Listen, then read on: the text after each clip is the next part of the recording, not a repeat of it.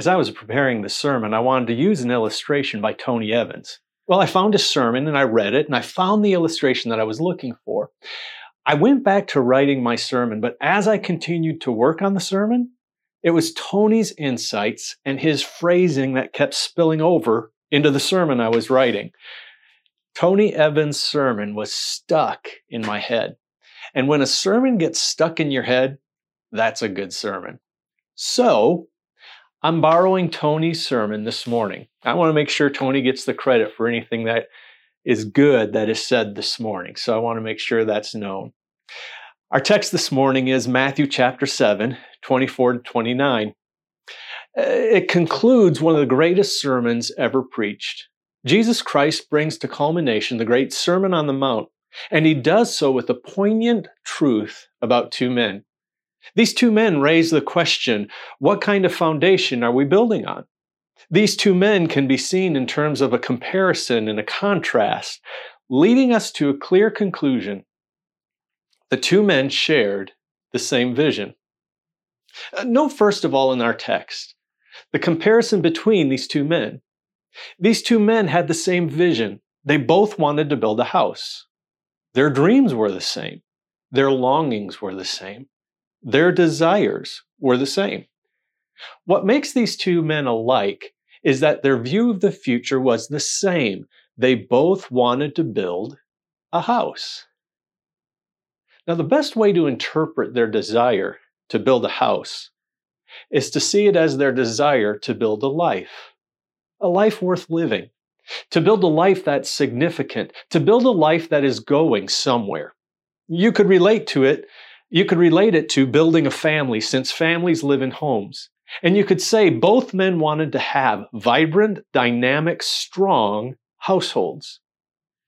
You're building a life.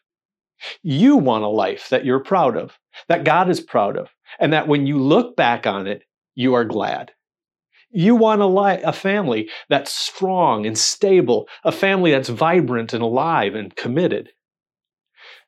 Here's another truth about these men. Both men listened to divine truth.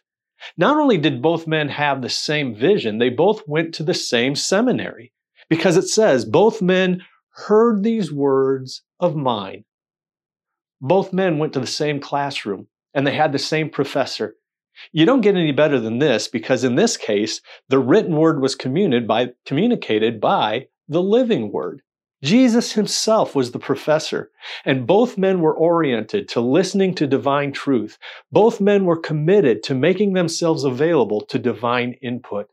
We're not talking about one man having a love for hearing the word of truth and another man a total disdain for it. We're talking about both men availing themselves to Scripture. So the comparison between these two men is that they have the same vision. They want they want to see things rise from the ground and go higher, a life, a family. And they have the same instruction, the same instructor as they avail themselves of divine truth. And notice this, both men faced the same storm. That's the third comparison here. These men lived in the same neighborhood. Now, I know what you're saying. You're thinking, I've read this story, and I don't see anything about the location of the houses.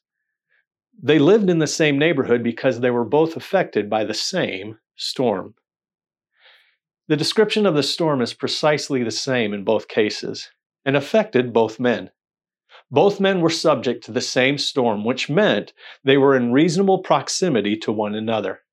Everybody here is affected by a storm. Everybody here is affected by the negative realities of life or family. Now, it may not be the same, but one thing is true of us all. We do get rained on. Life is not always sunshine. Life is not always exciting. Life has its moments of tears. We all share the same vision. We want to build something. We have the same training. We want to hear something, and the same storms. We all have to face something. But there's something different about these two men. The two men possess two different characters. Those comparisons in this story are paralleled by some contrasts, some things that made these men different from one another. First of all, these men possess two different characters. Jesus calls the first man a wise man. He calls the second man a moron. The Greek word for foolish is where we get our word moron from. One is viewed as wise, a wise man who wants to build something, a wise man who gets spiritual training, and a wise man in the storm. The other man is a foolish man who wants to build something, a foolish man who exposes himself to divine truth, a foolish man in a storm. Wisdom in Scripture is the ability to take divine truth and apply it to life. The fool in Scripture is not necessarily the person who lacks information. It is the person who does little or nothing with the information received. Proverbs is full of the fool who hears but does not respond. So these two men were fundamentally different. Now don't get me wrong, they both had dreams, they both had training, they both had storms. On the outside, they would have looked like Siamese twins.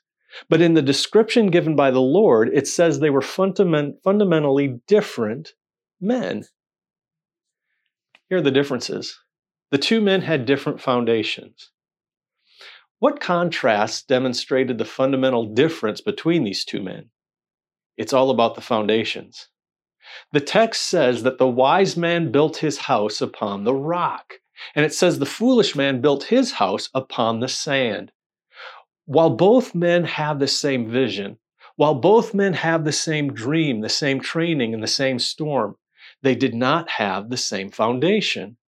The undergirding and underpinning of their dreams, of their training, of their trials were not the same. So what's the difference between building on a foundation of rock and building on a foundation of sand? What were the two thinking that made one a fool and one a wise man? Well, when Luke tells the story in Luke chapter 6, verse 48, it says the wise men dug deeper. It costs extra money to build on rock. You can build on sand fairly cheaply. Not only is it more expensive to build on rock, it is also harder work. To build on sand takes little time and little effort. It costs time and energy and effort and additional funds if you're going to go deep. You can be half-hearted if you want to stay on top of the shifting realities. You can be quick about it on sand, but you can't go too fast on rock. This difference between the two men is fundamentally rooted in the fact that the second man, the foolish man, was building a house for show. The man building his house on rock was building a house to last. The second man was not concerned about how long the house would be there. He just wanted to make sure for however long it was there that people would want to drive by and look at it. It was for a public image, not for depth. Let me throw an image on the screen here for you. Does anyone know what this is? The Leaning Tower of Pisa. Do you know why the tower in Pisa leans? The Leaning Tower of Pisa leans because it's located in Pisa. You see, Pisa means marshy. The tower was built in a marsh on mud. It did not have the proper foundation, and because it did not have the proper foundation, it was not able to remain stable. And every year it would lean another 1/20th of an inch, and it was built on the wrong foundation. The only thing the Leaning Tower of Pisa is good for are tourists. All it is for show, for people to come by and look at it. Now, who does that sound like in the Sermon on the Mount? The Pharisees. All their religion was good for was show. It lacked the power to transform and save. Now let's go back to the contrast of the two men. The two men experienced two different results, didn't they? The biggest contrast of them all is the results, because it says one house stood and another house fell. Not only did it fall, it fell greatly. It was a total collapse. Now, what does the Lord want us to learn? What is his fundamental point? You have to notice something in the text. If you were to drive by both men's homes, you would not discover there was a difference. If you were to talk to the men, you would not know that there was a fundamental difference. The only time you would discover there was a difference between these two men and the lives, the homes, or the ministries they erected was during the storm. Only the storm reveals the nature of your foundation. As long as the sun is shining, you won't think about what you're built on. You may not care about what you're built on, but the storm has a way of letting you know what kind of foundation you're resting on. Now notice the language. In both cases, rain descended, floods came, winds blew, and burst against the house. Whenever you have rain, floods, winds, and houses being knocked down, that's a hurricane. Hurricane season came on both of them. And I wish the Christian life was really like the way that some televangelists declare it to be. Come to Jesus and it's all sunshine. Come to Jesus. He has keys waiting for you for your new BMW. Come to Jesus. He's got the house in the suburb and he's got the healing for your every disease. Man, you could build a great show house with that kind of preaching. But according to this text, there was a hurricane. Nature was unleashed and wind and rain blew. That tells us this: our foundations must be formed before the storms come. You have to understand something about foundations. You can't pour them when it's raining. You can't pour a foundation before it rains. You can pour a foundation after it rains.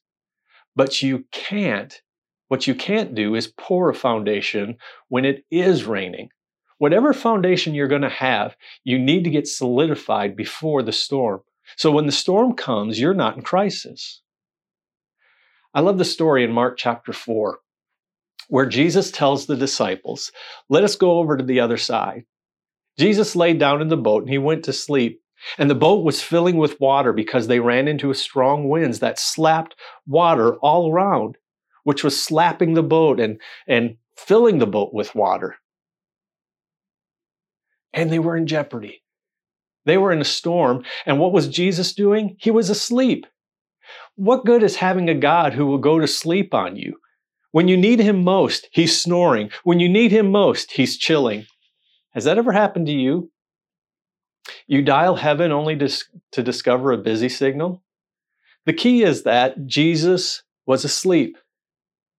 The text says Jesus was asleep, quote, on a cushion, unquote. When Jesus got on the boat, he had planned to sleep. Jesus slept and the apostles panicked. Jesus' nap time threw their theology into an uproar because they said, do you not care that we perish? Don't you feel that way when you're in a storm? Lord, don't you care? How could heaven be this quiet now? When I didn't want to listen to you, Lord, you were out there preaching. Now I want to listen to you and you're sleeping. Don't you care that we perish? We're like that, aren't we?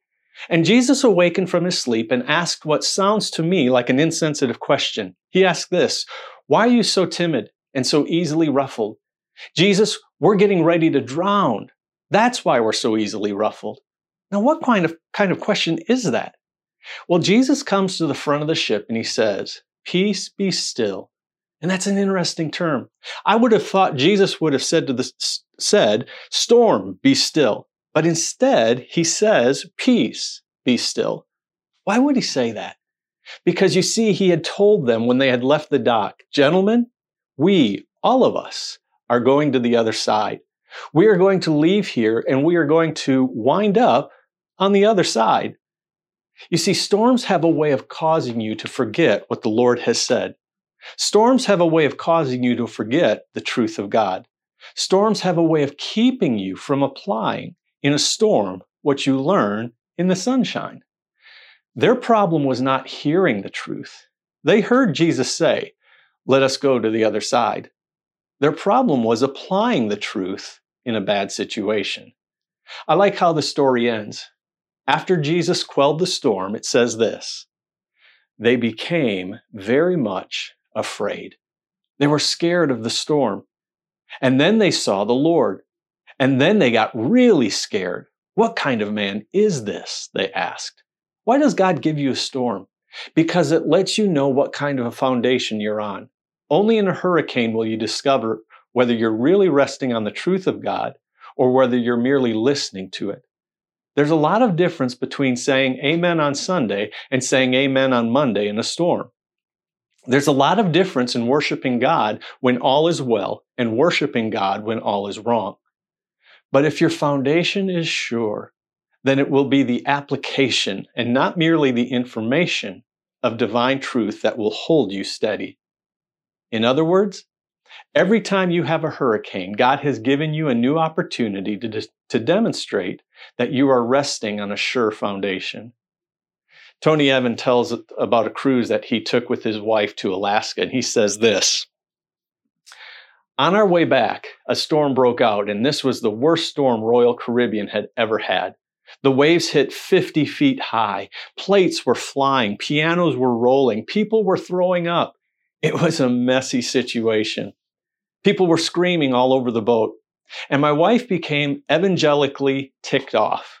She picked up the telephone and she said, 'May I speak to the captain, please?' They said, 'Ma'am, the captain's on the bridge. He can't talk to anybody right now in light of the storm.'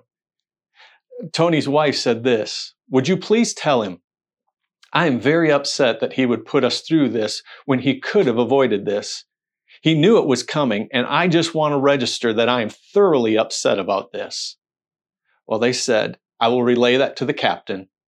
A few minutes later, Tony Evans' phone rang, and it was the assistant to the captain. And the assistant said this: 'Ma'am, we have just received your message. It was relayed to the captain, and he has asked me to call and relay two things to you. First of all, lady, go to sleep, because the captain is going to stay up, and there's no need in both of you staying awake. The second thing is this: this ship was built with this storm in mind. Long before we ever hit the storm, we knew this day was going to come. We knew there was going to be a day when we would face nature at its most vicious level. So way back when we were putting the boat together, we contemplated this moment. And this boat was constructed in such a way that on whatever day this storm came up, while it would be inconvenient, irritating, aggravating, and exacerbating, while it would be traumatic to go through, what you need to know is all of that was considered when it was constructed. So while the storm is bad, the boat is better." I don't know what storms, hurricanes, or tornadoes you will face. You're either just coming out of one or you're in one. And if not, one is around the corner waiting on you. But I do know this: this Savior was built with this storm in mind. Here is your foundation, which involves the truth of God applied to the realities of life. Foundations are not merely the information to stand on. The Word of God is not simply to have a Bible under your arm or on your coffee table. It is to have the truth of God as the modus operandi of decision making. It's to be the core of your life. You see, what differentiated these two men, both heard, but only one did. I wish I could tell you that hearing God's word means no storms, but that's a lie. Nothing could be further from the truth. But what I can tell you is that adhering to God's word means that whatever storms there are, they won't have the last word. But what you can tell yourself is that when the storms of life hit, if Christ is your foundation, you will be like the man who built his house on a rock. And after the hurricane was over, his house, his life, and his family still stood. What's your foundation?